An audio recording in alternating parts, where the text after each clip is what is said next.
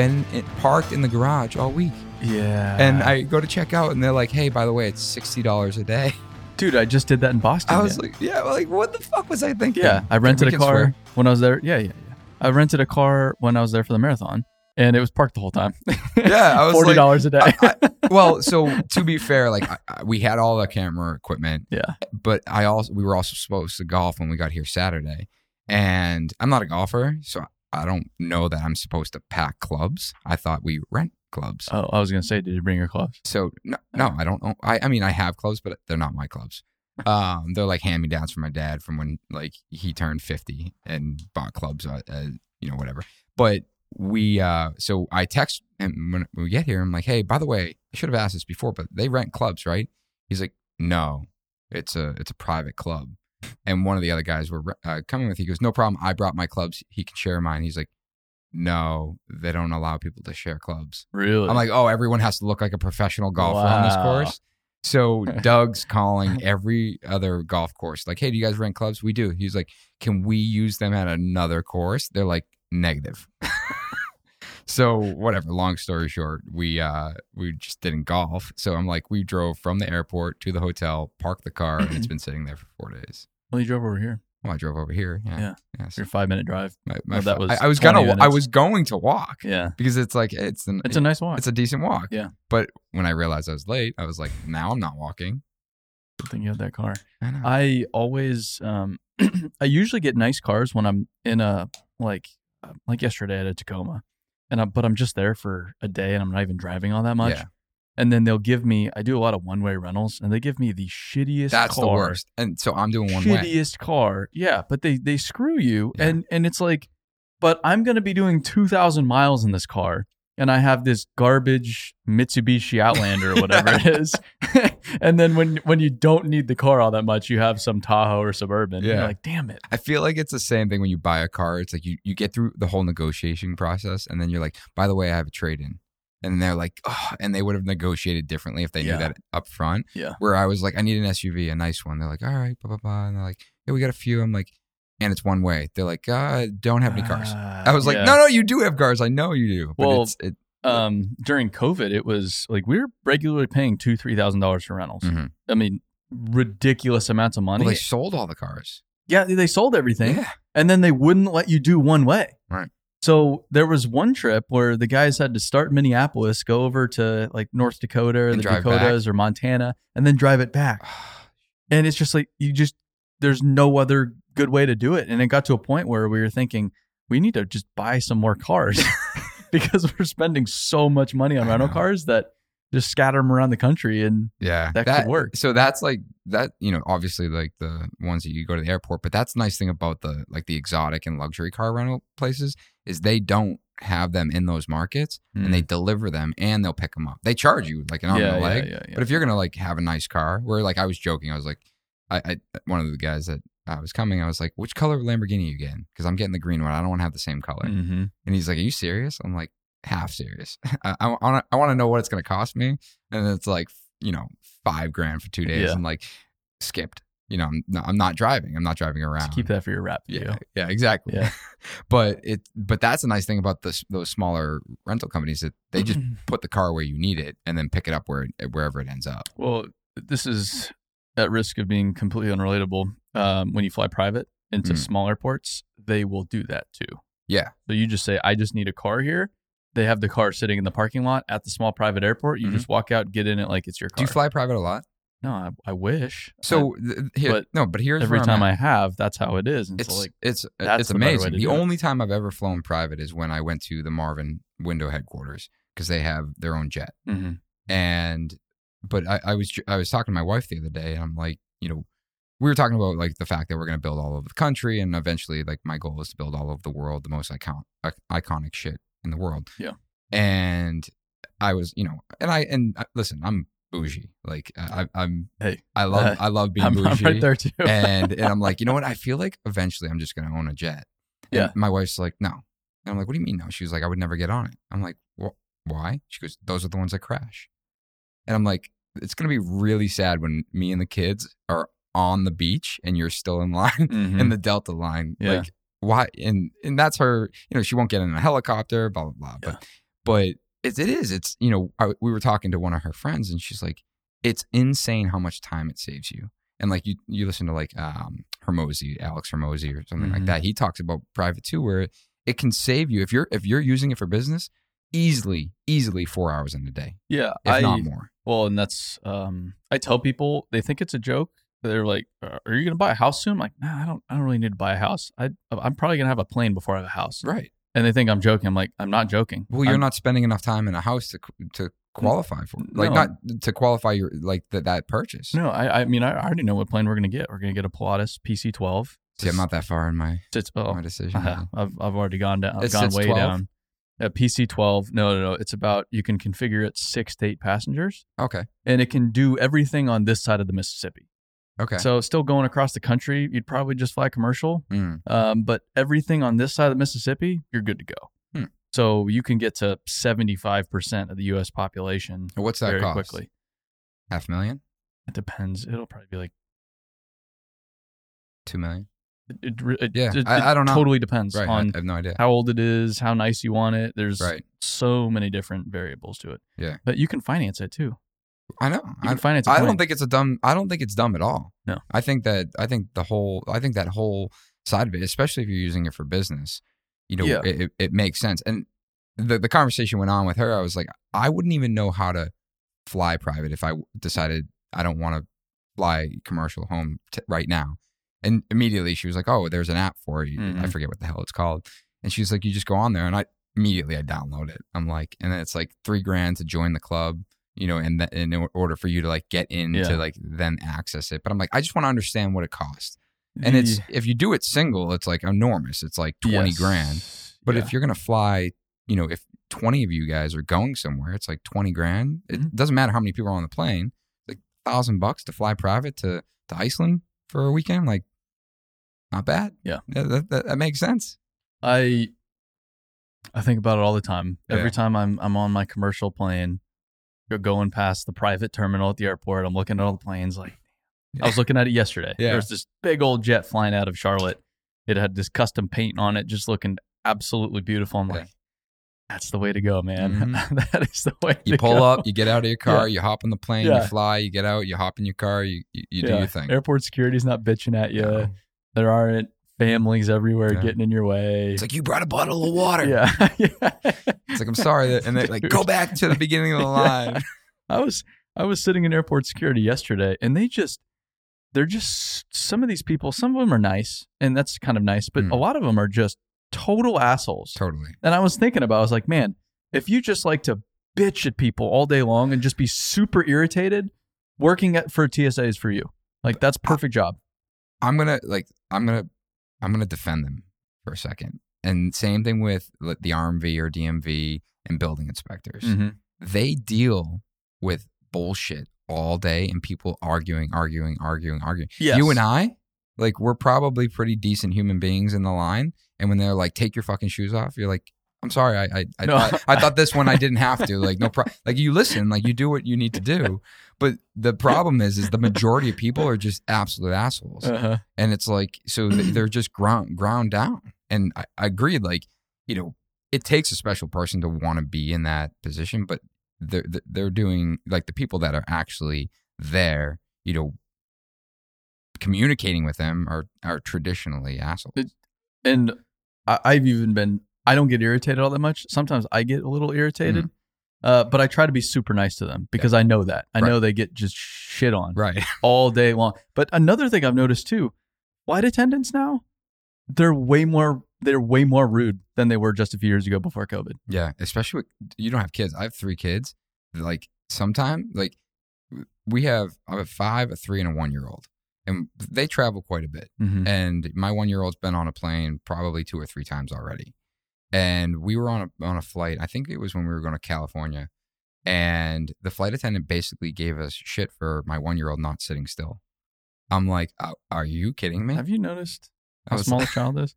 I was like, I understand, like, she's hyper, but what do you want me to do? Strap her into her seat and have her scream? Yeah. Like, and she doesn't get her own seat. It's a lap, it's a lap kid, like under 2, I think it's on the lap. And my wife was like, is this, like, could not believe, like, and it just blew our mind. Yeah. And then I remember flying home and like the flight attendant was like, do you want me to take her? You want me to bring her up and down the hall, like the aisle and keep her busy? Like that's the experience that we should have. You'll get those people every once in a while. I had one of those guys yesterday, and it's like a breath of fresh air. But I've noticed, and I didn't really put 2 and 2 together until I heard it on another podcast, and they said, yeah, they've gotten way more rude in the COVID era because they've been, with the mask bullshit and all the rules and this and that. And I was like, they're totally right. Like they're such assholes.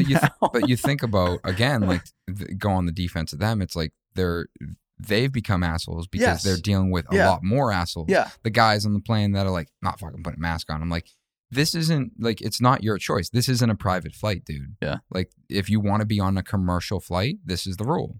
It's just like, do you stop at a red light or do you blow through it? It's like you stop at the red light because that's the law of being on a public road.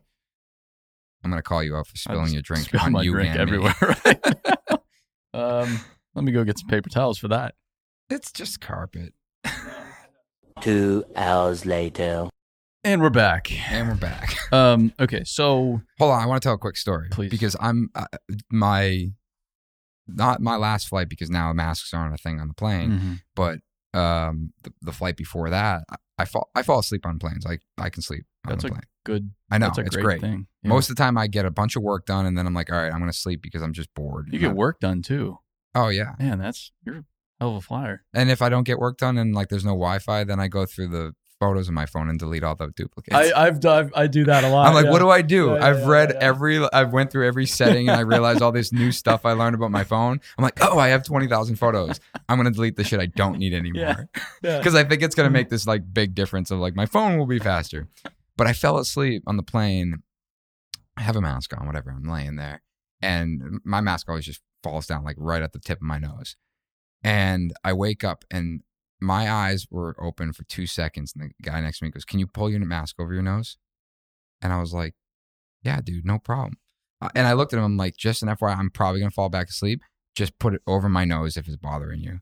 And it's like, and I know, like, we don't have to get into this, but it's like, if they had decided that the mask wasn't a thing on the plane anymore, he would have never asked me that. And it's like, this is the bullshit. Like, this is the bullshit behind it. Yeah. It's like the moment they announced, like, I dealt with this in Boston, but they had, you need your vaccine card to go into a restaurant. I'm like, whatever. Like, again, private establishment. If I don't want to go there, I don't have to go there. But if I go, like, whatever, I'll show what I need to show. And it was Friday, and they were lifting that on Saturday. And I go into a coffee shop and I order a coffee and I'm standing there. And he goes, you going to drink this here or are you going to take it to go? I'm like, yeah, I'll probably sit down and have it here. He's like, can I have your vaccine card?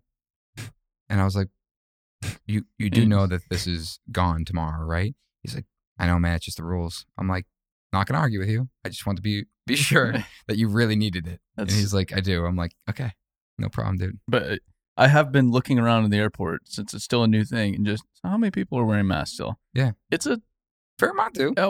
Fair amount, but it is a small percentage. Oh, it is. But I don't think we'll ever get away from it, because if you think about, like, there were a lot of people, not a lot of people. There was a fair amount of people, at least in Boston. Boston's super diverse.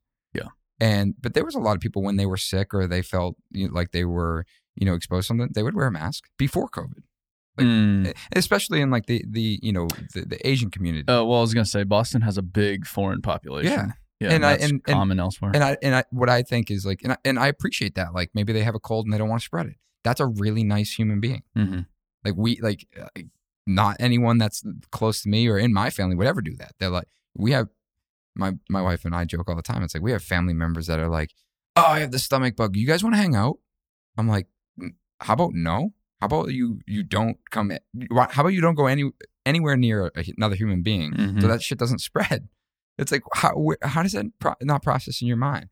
But I just don't think that we'll get away from a percentage of the population just always having it. And that's fine. Totally. It's just like a choice. Yeah, stop fucking bothering me. Right. But it's definitely the minority. It's even this soon after it stopped, it's by far the minority in every single airport, every plane I've been on. I've been on a lot of them lately. Yeah. It was so nice when I went overseas in January.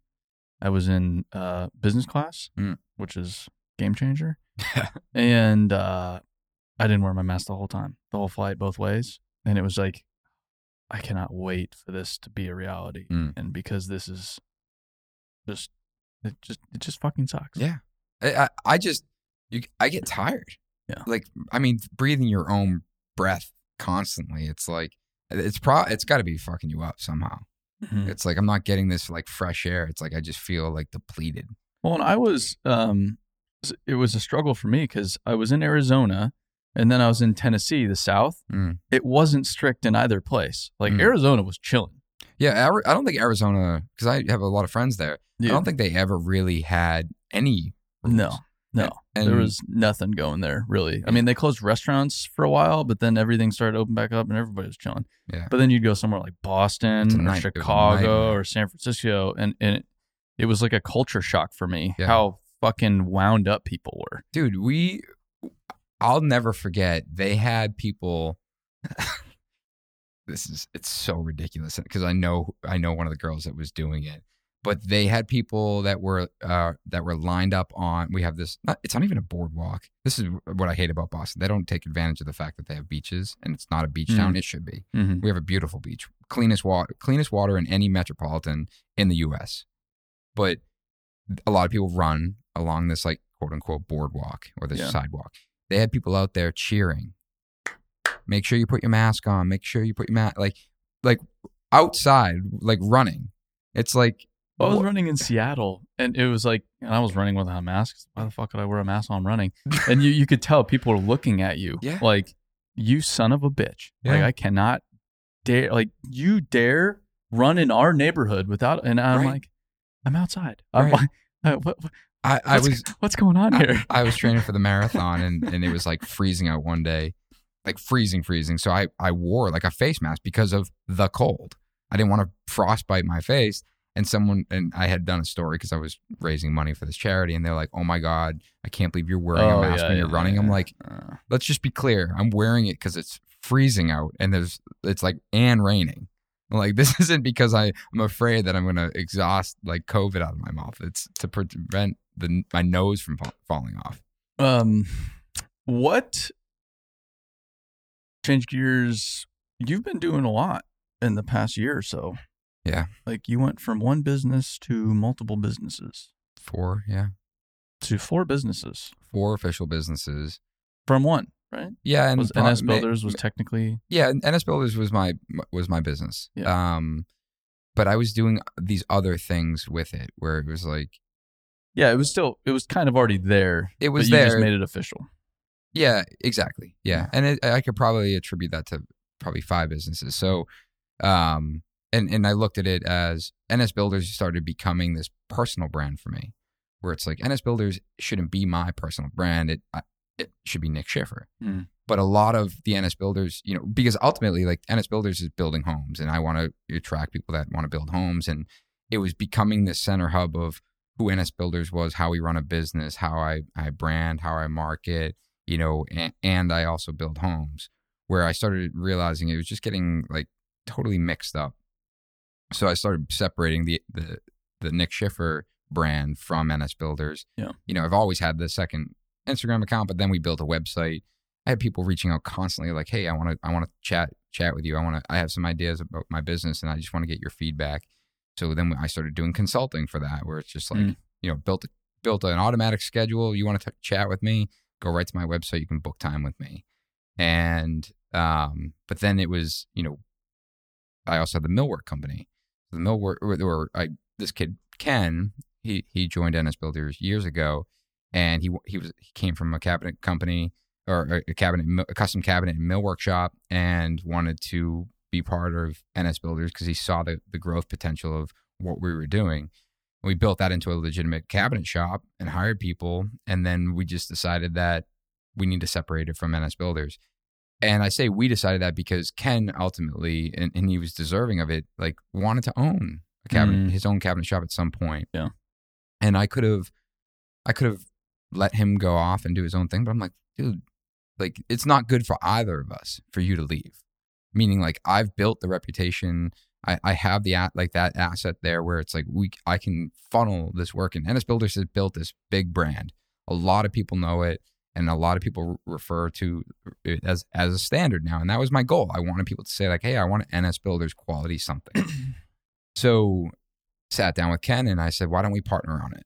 And why don't we become partners and we'll split the business? And I sold out like basically the physical assets at a discount. We went into it, $51.49. And we decided like, hey, this is how we're going to build the business. And now we've structured it so we can take on other clients. Like ultimately, like it was, hey, you're going to be the main cabinet maker for NS Builders, and we'll start branding it as its own company. And then we'll start taking on other builders and other clients, designers, homeowners, whatever around the country. And once we announced it, it was like the floodgate opened. Really? It's like, hey, I've been wanting to buy from you guys. I just didn't want to buy as I'm a builder that competes with you. I didn't want to buy cabinetry from another builder. Yeah. But now it's this, other brand. And we were targeting $1 million for the year. That's what we wanted to do. Like, let's just target $1 million. We can, we'll go into, for total sales. And we had like $1.5 million committed in 2 months. Good. And right now, like we literally priced a project that's $900,000. And it's like, all right, this is a real thing. Like, let's start actually building this into a bigger millwork company. Because we're a small shop. It's 3 people, like less than 3,000 square feet. We crank out a lot of work for a little amount of people in a small space. Weren't you looking at a bigger space? It's so hard. Yeah. Like he looked at a spot the other day. The problem is we're also I'd like to own the building. And again, that will be its own company, right? Like, that's pretty typical. Yeah. But it is, but for me, like that was a big learning thing for me last year, where I started realizing that if I'm going to have all these companies, like there's got to be a real tax strategy there, and understanding how to set that up where you're protecting it. It's like, for now, like we started a holding company. I was like, what's a holding company? And they're like, oh, you build the holding company and everything else lives under it. I'm like, great. Like, I didn't know that was the right way to do it. And he's like, and as you start building all these other businesses, like that's how you keep everything nice and organized.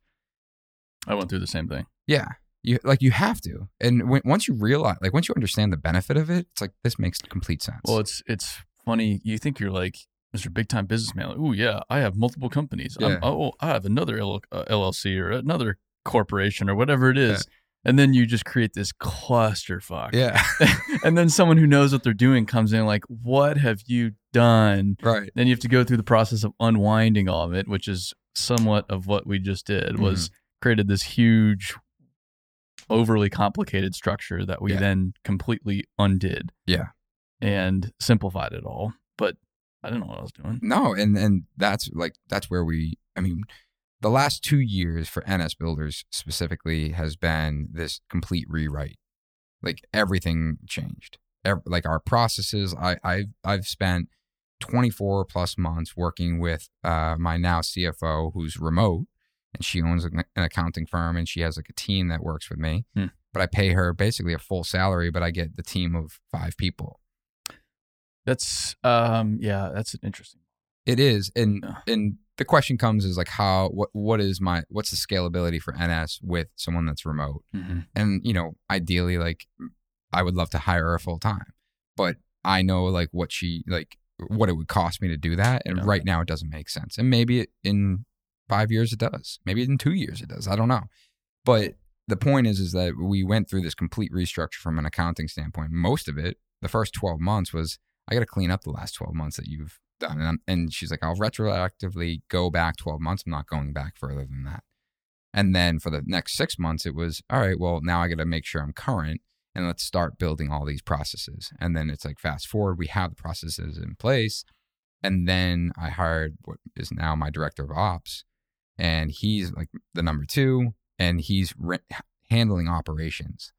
And that he came in, and when he's come from other high-end residential, has built other big projects, and we sat down and it was basically a conversation about, hey, none of this really will work for what we're going for long term. What if we make the change right now? Because we're at a point in the business where we're closing up a lot of projects, and we're about to jump into our next tier of like size projects. And we did, and that was on January 1. So NS, the complete operations of NS Builders changed on January 1, including the separation of the millwork shop, and then the media company. Mm-hmm. So Motif, Doug, I hired him 8 years ago part-time to film me renovating my own house. Like, I just have this idea. I think it would be cool content, and it did really well. And I started hiring him for just creating content like around what we were doing. I'm like, this is a good way to share on social and, besides just photos. And I'll never forget the day that I'm scrolling through Instagram and I see a video and it sounds like me, not the voice, but like the audio, the video looks like my video, and then it's not my video. And I'm like, and I realized Doug was hired by another builder. And I was like, Doug, I don't like this. And he's like, well, I'm like, no, I know you're not my employee, but like, what would it cost you? Like, how much would it cost me to hire you full time? And that conversation happened real quick. And I pulled the trigger and I hired him under NS as a videographer. And for, I think it was like, I want to say 2 or 3 years, we just created content for NS Builders. And he, liked owning a company, just hated running the company. So same thing, January 1 this year, him and I partnered. And I said, well, let's partner. I have the accounting team. I have the business structure in place. Let's just separate Motif. And that was really just, we're separating Motif strictly for NS.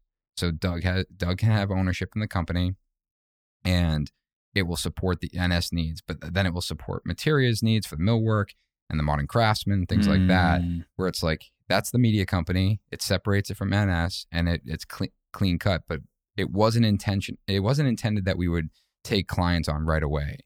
But it was the same thing. People were like, "Hey, I want video. I'd love to do a site visit series where I'm filming every month." Or, "Hey, I want to hire you guys to do 3 videos for this project we just wrapped up."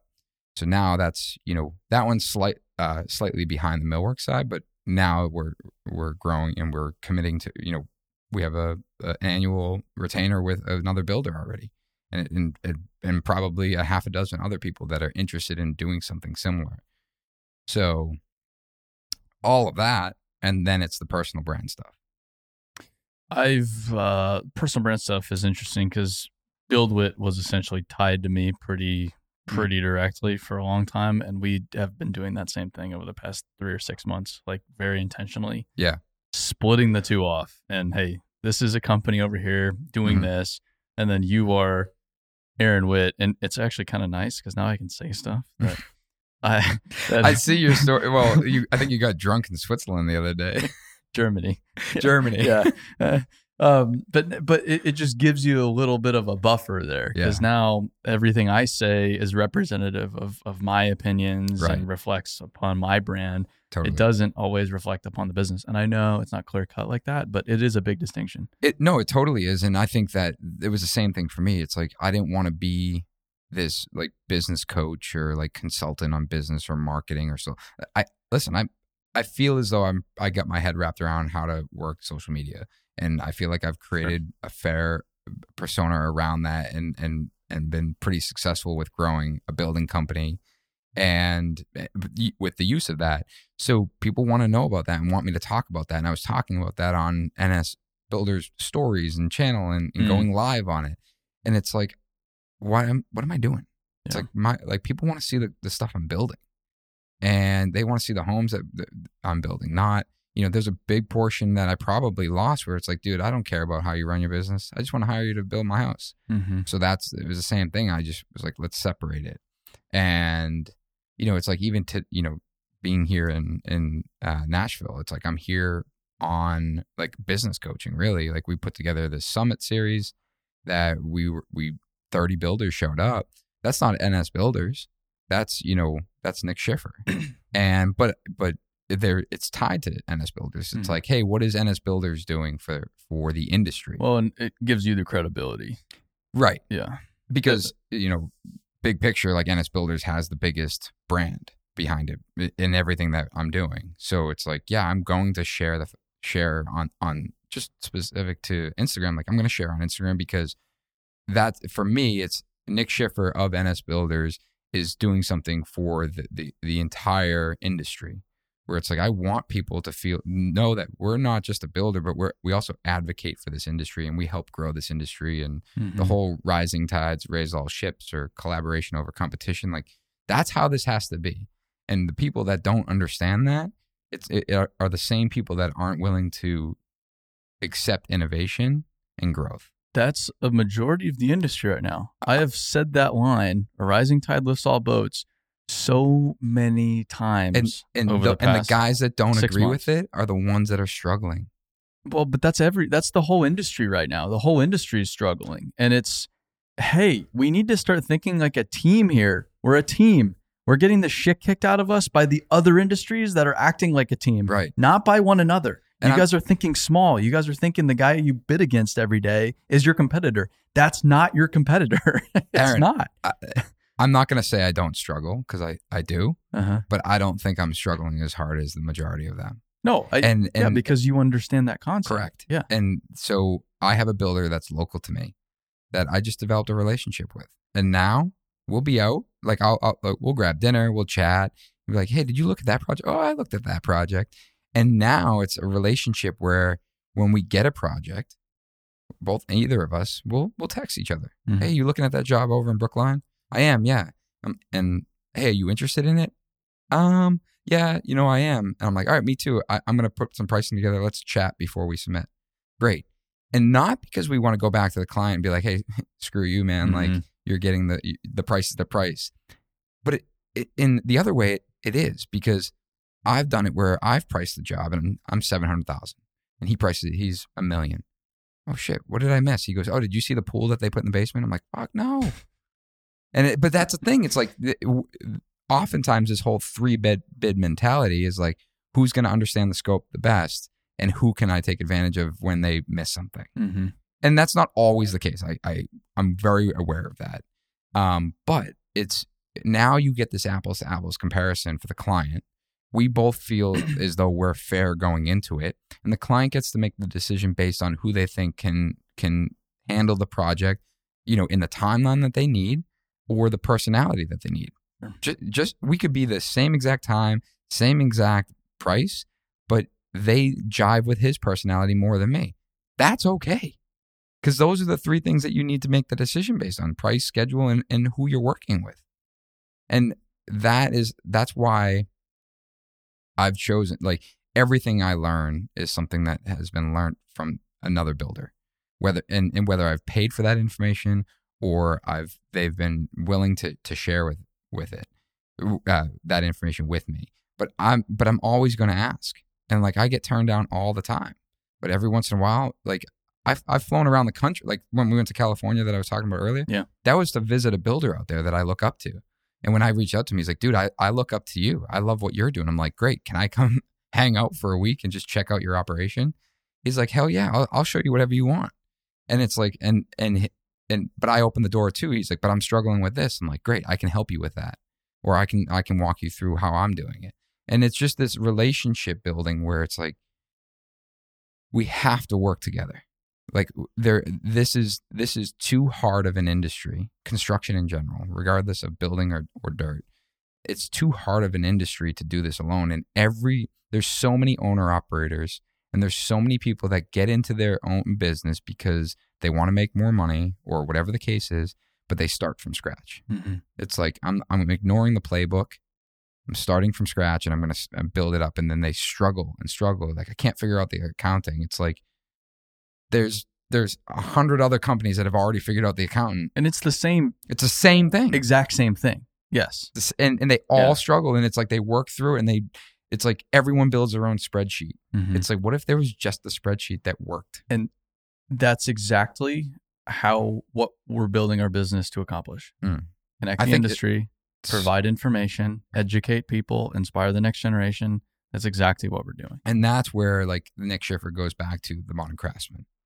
The Modern Craftsman was this, podcast that we started where it was simply about commiserating together, where it's like, and I still feel this way, but the conversations are had where, selfishly I do it because I want to talk to people in the industry and like learn from their mistakes. but I want to do it with a microphone in front of me and then put it out so millions of people can listen to it. Mm-hmm. And at the end of the day, everyone feels like they're struggling with one particular thing in their business and they're the only one struggling, especially in today's world with media. Like, I can look at you and be like, man, he's got it all figured out. Just balling out, man. Yeah, balling, like getting private jets and business class. You know business how I do class, it. Getting drunk in Germany. All these things.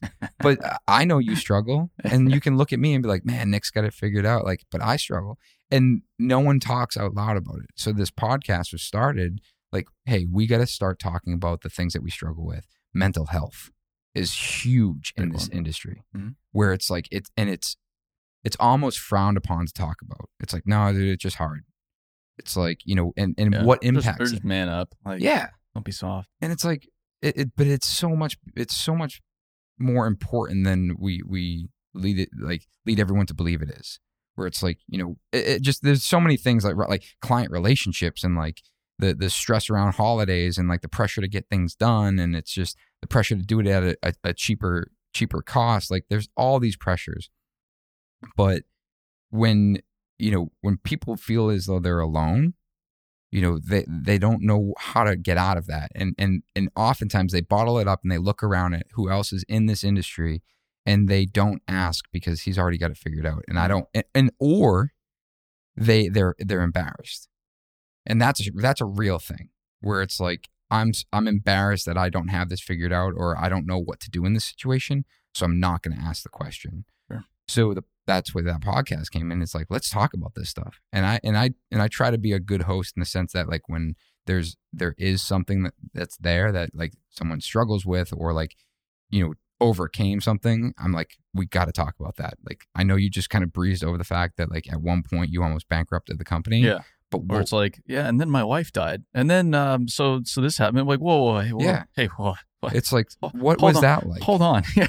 Like, how did that impact? Did you want to give it all up? Yeah. Were you done with the business? Did you like, how did you work through it? What were the things that allowed you to remember to be strong?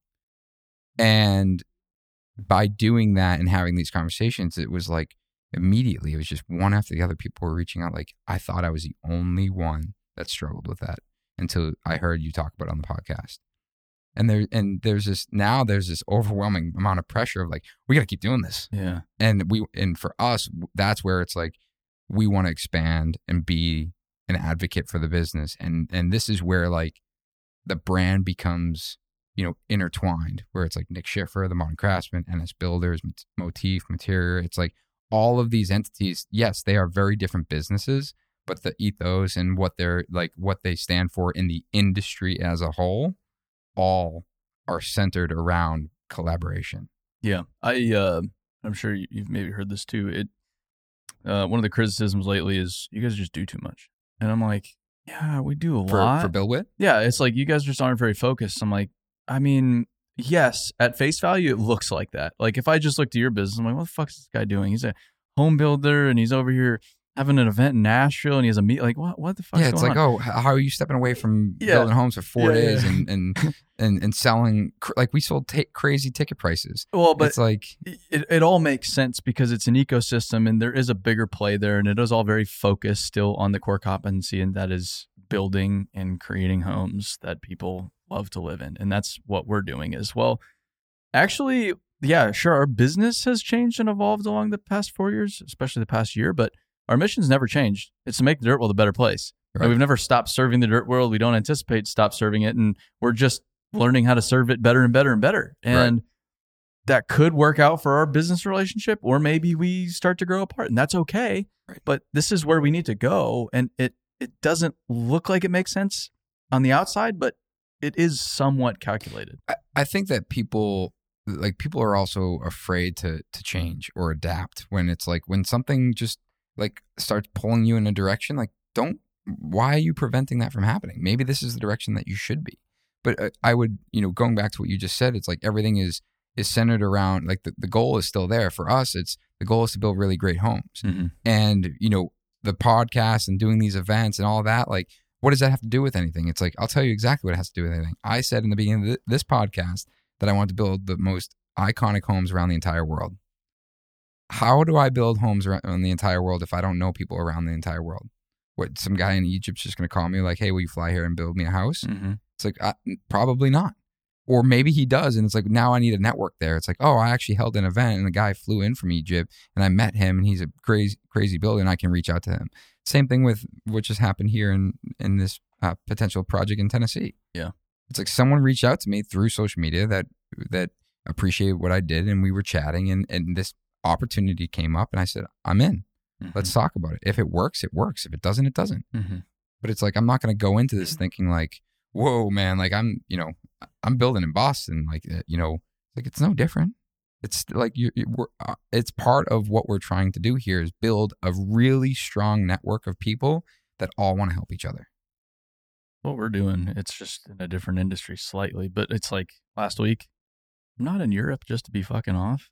There's a play there. I was walking around Zurich. I was like, kind of joking, but also not. I'm like, we could have an office here. Like, why not? Right. Switzerland's sick, dude. Like, why not have an office? I can't wait, dude. Here? I can't. We were supposed to go in January, and the trip got rescheduled to August, and it's like, I'm like, nice. I can't wait to go. It's fantastic. Yeah. But the funny thing about you doing business consulting is, I don't get too many questions about running a business or building a business because I feel like most people don't understand what the hell I do. Well, I watch your TikTok videos and you're constantly trying to explain it. Constantly. And then I'm I get like, another Aaron's 100 answering questions. another like, guy yeah, about I still don't get it. Like, I feel like just no one understands what I do. They don't think the business is real. Yeah. And so there's no business questions to ask because Sure. it's like, it's just some guy looking at a bulldozer or something. Like, Right. And that's good and bad. Yeah. It's like, I wish I could talk to more people about it, but also I'm kind of fine just doing my thing. Right. And and the whole consulting thing was interesting to me where it's like, for a while I was like, I can't consult on business. I'm trying to figure it out myself. But it was that when especially with the podcast, I realized that everyone's figuring it out. Mm-hmm. And how about me, talking to myself, I'm like, how about I just teach what I've learned? And it could have been something I learned yesterday. And I realized that works, and I'm going to help regurgitate that. Yeah. And that because someone else gave me that information. And why would I sit there with this information for months and months and years and not share that? It was given to me, give it to someone else. And I do that in the form of this and podcast and video. And it's like, we film 3 times a week, and I'm sharing everything we're doing with building all of our projects. And there's times where I talk about something, hey, this is the technical way we did it, and I post it, and someone's like, that's wrong. And I'm like, you're right. Here's a correction video. Mm-hmm. And but because it's in the moment, but it's those, it's like, frankly, I'm doing it also so we're better, where it's like, of course you're going to get the trolls that are like, oh, you're an idiot, or that doesn't work, whatever, dude. Like, I just say like, hey, thanks for following along in depth enough that you know that this is joke's on you. Yeah. You're here watching. Right. But it's like, at the end of the day, it's like, we get some real feedback, like hey, like this, what you did there, like I get why you did it, but I've done that and it's failed. And then I'm like, cool, we need to talk. This is why it failed, blah, blah, blah, blah. And I can go back and be like, guys, before we close this wall up, we got to fix this. Because we didn't know that this product didn't work, but now we do, because we're putting everything out there live, and then taking that information back and making sure that, it's like having 10,000 building inspectors show up and them all going through and looking at it and telling me like, these are all the things you need to correct. It's funny though. That's the argument for a lot of traditional construction companies on why they don't want to share stuff. Sure. Because they're going to get a bunch of criticism, but it's like, oh, and isn't that not always a bad thing? Right. Like, what if you like, yeah, I get it. Like, oh, I don't want, we do stuff that like isn't totally by the book. I'm like, well, maybe you should, or maybe like that's okay. Like, safety is a great example. Like we want to be safe, but there's times where I'll post a photo and they're like, someone will be like, hey, how far is that drop on the backside of that deck? I'm like, he's not wrong. It's 8 feet.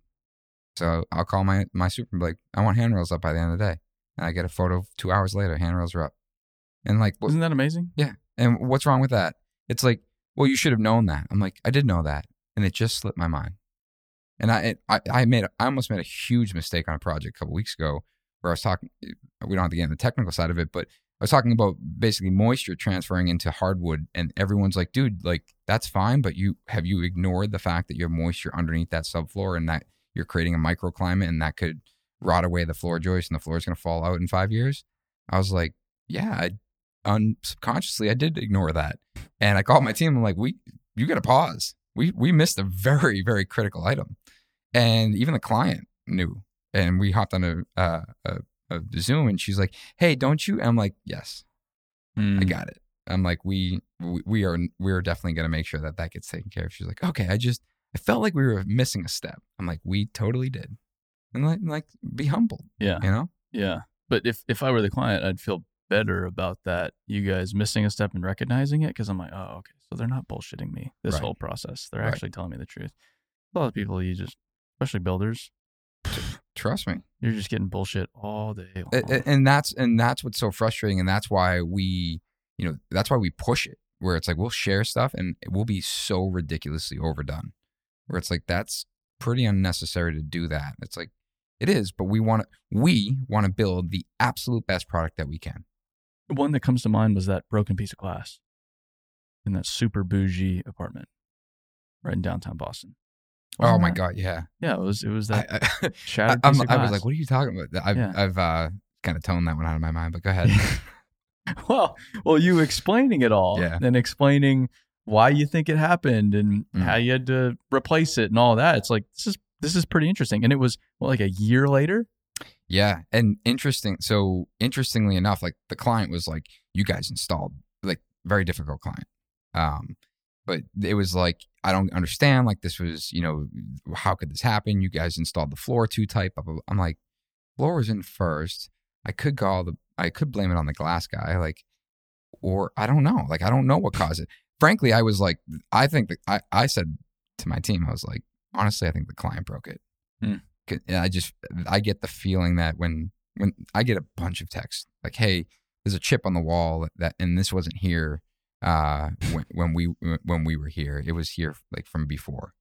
And I'm looking at a photo I took like literally when I left the keys for the apartment. I'm like, no, it wasn't. And it's like, so I'm just like, did they break in? They're just like, this is ridiculous. Like, you guys put it in wrong. I'm like, I was like, whatever, we'll take care of it. Problem is like that we made that detail so complex that it's not replacing the glass. I have to take the stair apart. I have to cut the wall open. I have to remove the concrete or the hydraulic cement that holds the glass in. Dude. It's going to be a fucking nightmare. But where's I going with that? Sharing it. Oh, that's what I was going. Sharing it. I shared it for a couple of reasons. I shared it because number one, it's good content because people are like, holy shit, like that broke. They're going to engage. Number two, it's like, hey, I want people to know, like, not everything goes smooth. I think that's what I talked about in the post. Like, hey, everything can be really beautiful on social media, but every once in a while, there's some shit that you don't see. And here's one of them.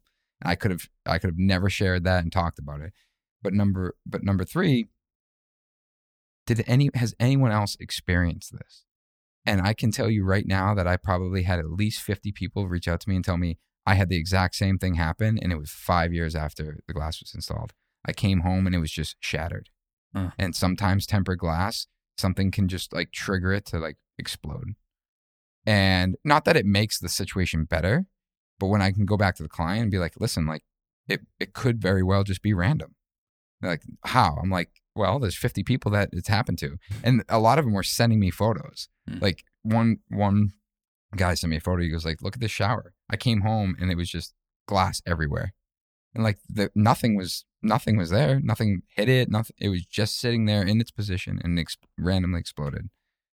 And, again, it's just like sharing that experience and explaining like, and what our role is in that, right? Like, hey, as the builder, it sucks. And the glass guy said he'd pay for the glass, but who's paying for the plasterer to come and cut the wall open? Because the plasterer didn't do anything wrong. Who's taking the stair apart? Because the stair guy didn't do anything wrong. Like, who really did anything wrong? Like, we don't know. And we can't prove it. He didn't show up and there was like a skateboard in the corner. Like, is that your skateboard? Oh, no. And he shovels it away in the other room. Interestingly, it's laminated glass. So it's 2 layers of glass with a lamination layer in it. And it was... because that's why it didn't completely shatter. Exactly. Yeah. Otherwise, it would have shattered down to the floor below. But it was the back side. It was on the side that there was no access. And it wasn't on the side that someone could have hit it. Interesting. So I was like, shit. I'm like, what the like? It just probably was random. It's to that point. I'm reading a book called The Book of Joy right now. I saw that. I saved it. It's like there's a ridiculous amount of wisdom in this book. Yeah. It's the Dalai Lama and Desmond Tutu, and they talk about suffering and how you can alleviate your suffering by thinking about other people who are suffering as well. And having a collective sense of suffering reduces your sense of suffering. I can understand that. And so that's an example of that. Or you were talking about business owners just liking to know that other people are going through the same trouble they are, because that helps alleviate their anxiety and alleviate their suffering, which is pretty fascinating. It's funny though, because when you say that, I think about how our parents growing up, when it's like, when we complain about our dinner or our food, it's like, you have no idea there's people that don't have this food, or like, you're not that hungry. People starve for days. And it's like, and we're like trained to think about that, but it's absolutely true. It's like when you start realizing that other people are going through very similar situations and maybe even worse situations. And this is like my mantra about like these worst case scenarios. I have a client who, long story short, continues to threaten to sue me. Nice. And literally I Super sick. Amazing, right? Year and a half, like very, very, very difficult situation. Can't divulge the whole story on this podcast, but the day after Christmas this year, I got a letter basically saying, like, from his lawyer, like, hey, just a reminder, we're going to be suing you. I'm like, cool, like, Merry Christmas, you asshole. And the only person winning there is the lawyer. Yeah. Because they're charging to draft that letter. I know. It's like I could not, like, I know exactly where I was. And I remember like holding my phone and like whatever. But so worst case scenario, like I was talking to people and they're like, what if he does sue you? I'm like, yeah, that's going to suck. He's like, what if he puts you out of business? I'm like, man, that would suck. He's like, what if he takes your home? I'm like, man, that would suck too. I'm like, he's like, and they're like, what are you going to do about all this? I'm like, I'm not thinking about that. Yeah. Like, why? I'm like, he could take everything away from me. But I like at the core of who I am as a human being, like I still have my family. Like, yeah, I don't want to move in with her mom. But like maybe we do, and we start over. Like that doesn't like, and I can understand how that could ruin someone mentally, and like they would give up everything. And I totally understand why people give up in business, because it is enormous. Like it's so incredibly hard to be in business. There's so many things working against you, and until you own a business and experience those things, it's hard to understand. Yeah. But looking at worst case scenario, I'm like, I can't sit here and try to believe that worst case scenario is going to happen. And because it's the same thing as best case scenario, where it's like, what best case scenario, he trips, falls, hits his head and realizes, you know what, I don't want to be an asshole anymore, and calls me and says, I'm going to give you that money I owe you. I'm so sorry for ever bashing you on LinkedIn and et cetera, et cetera. Like that's best case scenario, right? Realistically, it's probably just going to end up somewhere in the middle. And it's like, I'm not going to go into all these situations, and especially in business, thinking about what's the worst thing that can happen. And because I know that there's like, there always could be a worst case scenario, and there's always something that is worse. And at the end of the day, like I think about, in that situation, like what could he sue me for? It's like, but I know someone else is like going through this as well. And it's like, and going through it at a much higher scale. Well, specifically to that point, it's in business, you're just going to get into legal trouble. So I view it as like exercising every day. You exercise every day, so you're healthy. So when germs come your way, when that friend that is sick shows up at your house, you're not screwed because you're healthy. You're fine. You can deal with that. That's the same thing with the business. That's why I invest a lot in legal and accounting and insurance and all of that. Because something bad will happen, just a matter of time. When it does, great. We've built up that tolerance, that immune system to handle it before it happens, so that we're going to be okay. And I think that that's something that a lot of people, when they get into business, skip. Including myself. Yeah. And I think about that particular client. I remember getting an email basically saying like, hey, I want every time clock for every person that ever worked on this job with a description of what they were doing, and I want every receipt and invoice that's tied to this job. And he said it in a way, he's like, because I know you don't have it. And I was like, 5 minutes, I sent him a report with every attachment. Mm-hmm. I'm like, no, because I invested in the time to make sure my accounting was clean. If he had asked me 10 months before that, I would have been like, how much money you want back, dude?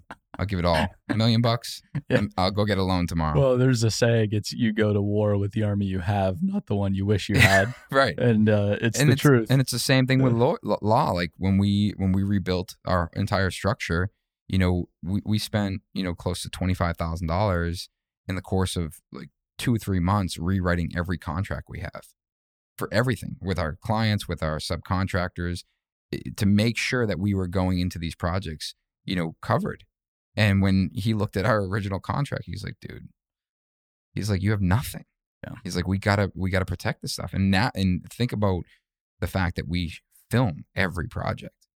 And he's like, there's exposure there. You need to know, like, so in our contract now, I have talent releases for all of our subs.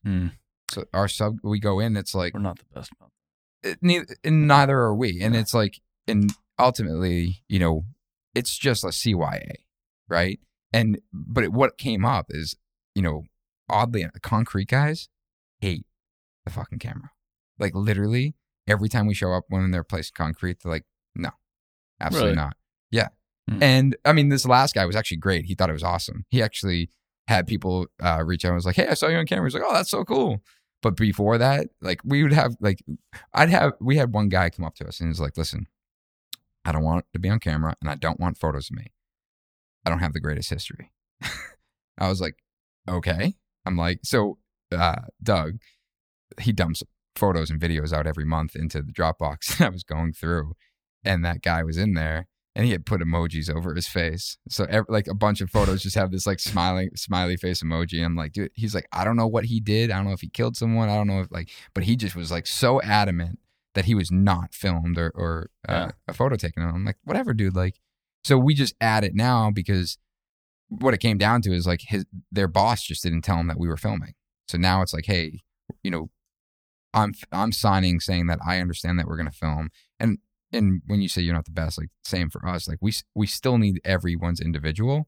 So we're trying to build this like QR code that when you show up on the job, you basically scan it and sign off like, that's hey, pretty slick. Yeah. Like, hey, I know a camera might be here and I'm okay with that. Yeah. And we can cater that to be like, and also like, here's the safety, you know, here's the safety guidelines for the job. Like I've read and accepted these, like just make it super easy. Like you show up on the job, scan the QR code. And totally unrelated. 5 years ago, I used to have QR codes on all my trucks. And everyone's like, that's the stupidest thing. I'm like, I'm telling you, they're coming back. Dude, COVID made them come I know back. they did. They were nothing. Listen, I did not create COVID for the sake of this bet. You and Bill Gates? Yeah. But I was like, I know this, like, this is a real thing. And they're like, it's so stupid. Like, and I'm like, all right. No, I had that exact same thought. I'm like, QR codes are, and I still think they're stupid. I'm like, can you just give me a goddamn menu? Like I knew you were going to say the menu thing because that's the worst. How many very educated scientists and researchers have to say this does not transmit via touching shit? Do we have laminated piece at the diner? Come on, I just want a menu. Like, is that so difficult? And I know I knew you were going to go for the menu thing because I'm right there with you, and it's also super annoying because I hate being on my phone when I'm at dinner. Sometimes I'll leave my phone and then I show up and it's like, oh, sorry, just a QR code. Hey, can you pass me the phone that your hands phone. Are all over so I can read it? It's so dumb. But like, you know, my wife is, you know, she's with the kids all day. So like when we go out to dinner, I always give her shit. I'm like, put your phone down. She's like, no. I'm like, their only phone time. Yeah. I'm like, all right, I'm only asking once. But I'm like, I just want to know how your day is. She goes, yeah, it was good. Yeah. Okay, back to it. Yeah. And but now I can't say anything. She's like, I'm reading the menu. I'm like, you already ordered. I'm looking to see what's for dessert. Yeah. It's I don't know. The legal stuff too. People skip out on it because it's just really expensive. It is expensive. Like talk about planning ahead. I'm going through estate planning right now. Highly recommend. Yes, it's smart. Yeah. So we have someone that would do it for us. It's like, yeah, we'll do it soon. Yeah, exactly. You just I don't know. But estate training, estate planning, trust, all of that. Yeah. So if I die tomorrow, business is set. Yeah. Like no problems. I have a comment on that. Like this is going back to, how can you, what this worst case scenario side of like, what happens if they sue you, whatever, like, or what happens if you build a job out of state and it goes awry? Like the other side of me, like I'm not sitting here thinking worst case, but to contradict that, I also think about like, well, what if I don't live to tomorrow? And I hate mentioning that, like, especially like, what if I don't make it home to my family tonight or tomorrow night? We're like, I don't even want to fucking say that out loud because that can be frightening and debilitate people. But that's the reason I take that risk, where it's like think about the worst case that can happen. It puts me out of business. Someone puts a billboard up saying Ennis Builders is a fraud. Like it ruins me and I move in with her mom and like I have no money. It's like, all right, that's not that bad in the grand scheme of things, knowing that I also might not live another 5 years, 10 years, whatever, where it's like, let me take the risk and see what happens. Mm-hmm. And at the end of the day, like it's not built for everyone. Like not everyone should just go out and take risk and take risk and take risk. But I think that if you are like, you should really do what you want to do and go for what you want to go for. I think no matter where you go, I think you do need to take some risk to get there. Yeah. It doesn't matter business or not. You just, that's part of it. You have to get outside of your little shell. The funny thing on all this is, death is certainly probably the worst case scenario, but I moved into a nice place recently. You'd actually very much appreciate it because you gave me the tour on the stories. I saw it. Well, I moved into it because it's like the first place where I'm just very particular, and it's first place where they actually paid attention how they built it. Yeah, it looks good because there's just so much shit nowadays. And it's just garbage cabinetry and garbage this, garbage. So got in this new place, but I've had a little bit of anxiety about it because it's like I don't really want to get used to like living good. Because you should have kids. Well, because it's like this could all go away. Yeah. And I just don't want to get used to it. Yeah. And it's totally irrational, and I'm still lowest paid person on the executive team. But it's definitely been some anxiety that has been pretty recent. It's like I should not get used to this because it could all go away tomorrow, and that should be just okay. Yeah, I don't know if. But it's weird. It's like no. But just enjoy today. It's this dichotomy. You go back and forth, and so we had a place in Boston, single family. We bought it. I'm just gonna go through like in 2015. I think we paid $420 for it. Single family home, and it was half gutted when we bought it.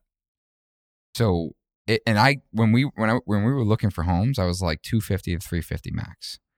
And our friend who was helping us buy it was like, you have to buy this thing. I'm like, dude, this is at the top of my, like, I don't even know if I can afford this thing.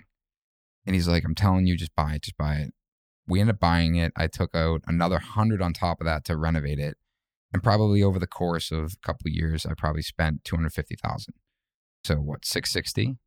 Lived in it. Nice house. Everyone came over. Oh my God, this is gorgeous. And I'm like, it's fine. Like the stuff I build for my clients, it's like nothing. Like I would never bring a client here and be like, look at the work we did. But to the majority of the population, people were like, holy shit, this is so nice.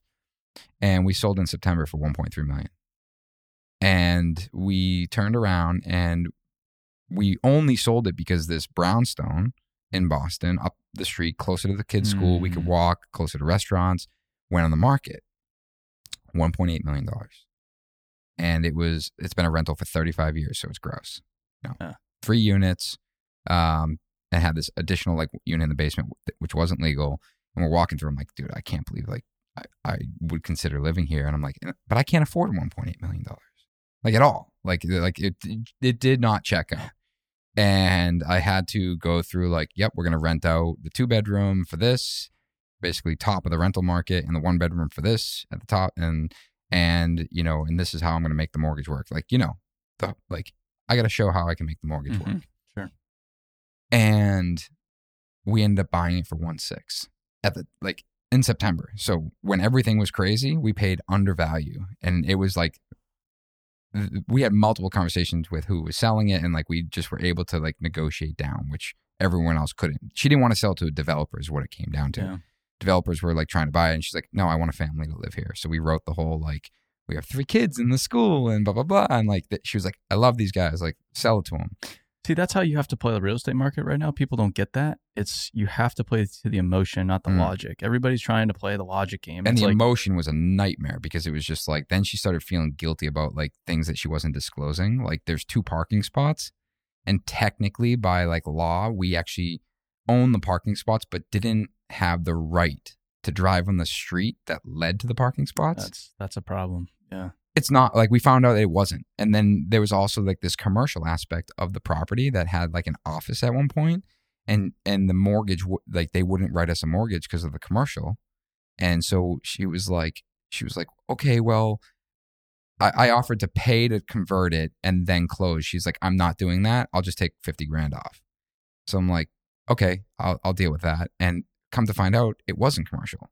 Like she just was totally wrong. And I got a confirmation from the building department that, nope, it's residential, converted in 1983. Just kicked it to my mortgage company, like, done. Here's your mortgage.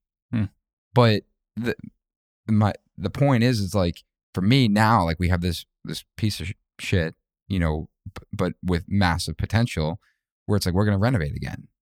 And, you know, and it's a stretch financially for us. But I'm not designing that renovation based on what I can afford. I'm designing this renovation based on what I want it to be. And hopefully by the time I decide to demo it, I have figured out a way to afford it. And I want to live in a home that I can have a client come by and be like, and the best part of this property is that there's unobstructed views of the entire city. We're up on a hill. Like there's nothing that will be ever built behind us that's high enough to block our view. It's incredible. And it also wasn't advertised in the listing. I was like, that's the only picture I would have put because the bathroom photo is terrible. But we look at it as like, this is our opportunity. And going back to what you said about like not wanting to get used to it, it's like, I'm going to put myself in the mindset of I can't afford that. I'll spend the $1 million to renovate this place because I know if I do it right, it will be worth more than the market tells me it's worth. Yeah. And I think about the same thing about like custom cars, right? Like you can buy an old car and restore it and spend $100,000 and you'll never recoup your money. But you spend $500,000 where you've done everything, every bolt is exactly matched, everything is perfect. People don't value the amount of money you put into it. People now value the amount of time and effort you took to build that thing to the absolute 10 out of 10 quality. And now people value that different, where it's like, how much is into it? Oh, I have $500,000 into this car. It's like, dude, it's so good. I'll give you $1 million. And that's what happens is like people, I think, especially in the real estate, like people oftentimes scale back because they're like trying to look dollar for dollar. How do I get my money back? But it's like for us, I want to build at a level where it's like, forget the money. Just think about like building the absolute best quality out of this. And it helps your business too. So of course, it's going to help your business. You have all of that content you'll be able to create through the process. Right. It's I mean, that's where like a huge winner. Yeah, we can sit there and like, how do you build other revenue out of like this project? Totally. Where it's like, I can probably work brand deals and like get a lot of it paid for, things like that. Also, some of the best business decisions don't pencil out. They just don't financially make sense. Like the example that comes to mind first was Arthur Blank, so co-founder of the Home Depot. He was building the new Falcon Stadium in Atlanta, which is one of the most beautiful stadiums in the world. And they were going to go for like the 21-inch seat.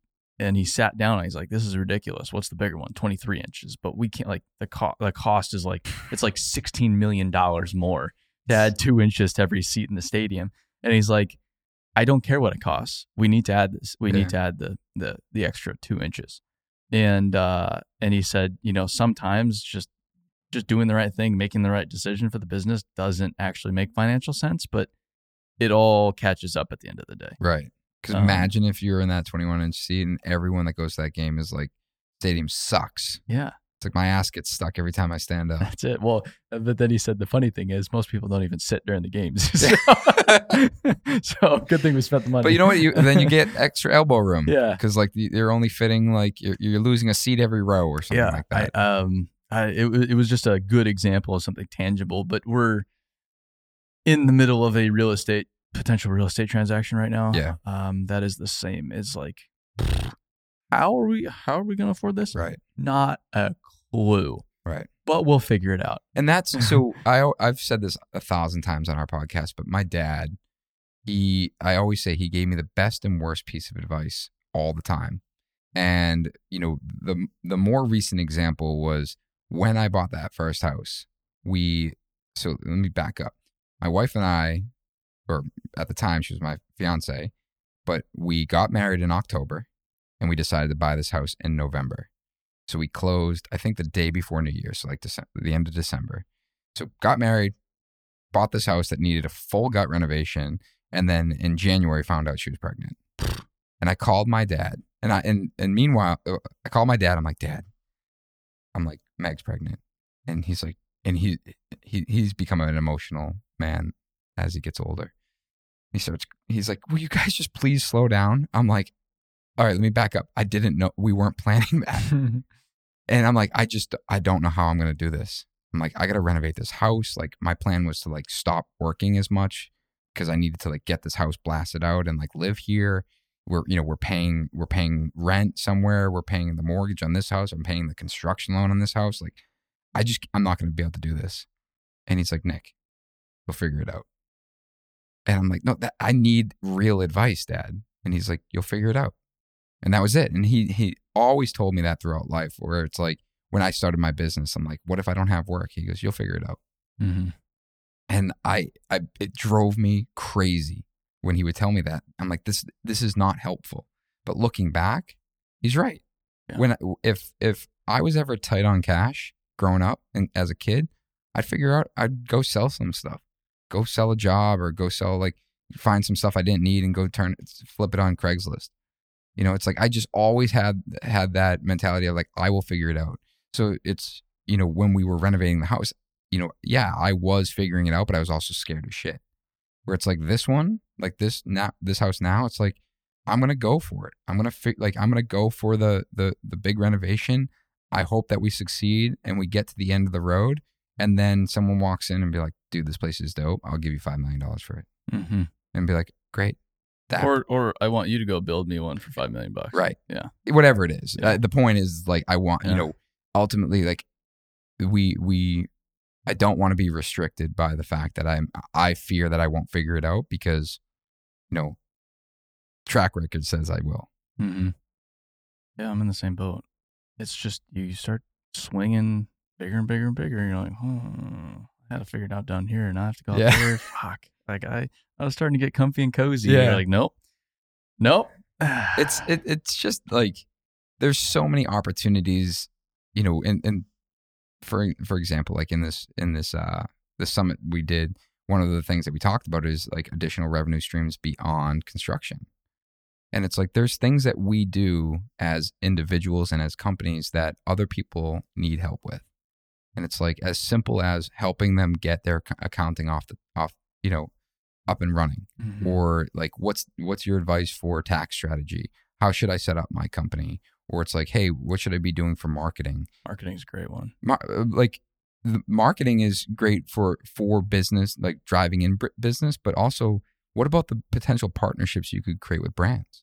Where it's like, I don't know if you have any brand deals with like Cat or something like that, but like Cat doesn't care about us. Well, I'm looking at the dump truck over behind the camera, but they're just like, but like the redheaded stepchild. But there's opportunity there where it's like you start positioning yourself in an industry as a thought leader, as someone that's making a dent. It's like people want to be part of that, and it's not, you know, it's not just for the dollar on the backside of it. It's like, it's about the relationship and what you're advocating for and what you're building in a particular industry. That's it. We're playing the long game on those kinds of deals because it's like the industry we serve is not there yet. But when they get there, it'll be like, I told you guys so. We did. Come on down. Here's your paper. Sign up. We did the same thing with the podcast. We didn't take any sponsorship money for years. And they're like, why? And I'm like, I'm just waiting for that glass to be full. Yeah. Like you guys are offering us money now, but I want that glass to be like about to overflow. So then it's not about like, you're not trying to negotiate the dollar. You see the value in what we bring. Mm-hmm. And I totally agree with the long game. It's like a lot of people try to jump into it too soon. And then it's like, you're doing a partnership deal for a post on like social media for like $500. It's like, what was that for? It's like, no, you want longevity. Like I want to work with brands that I'm going to work with on every project, not a one-time thing of, I love these nails. They're the best nails that I've ever used. Hey, where's my $500? Yeah, I've actually never done a deal like that.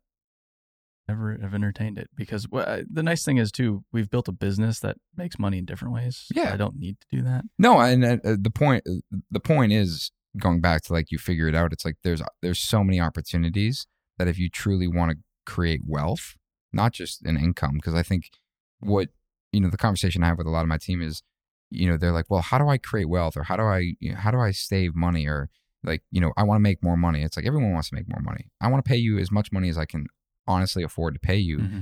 But you have to think about the fact, and same thing with me, you cannot build wealth only by trading your time for money, because then you are limited on how much money you can make, because there's only so much time. Even if you're making $500 an hour, $1,000 an hour. I watched my dad. He crazy high paid attorney, like ridiculous billing rate. Mm-hmm.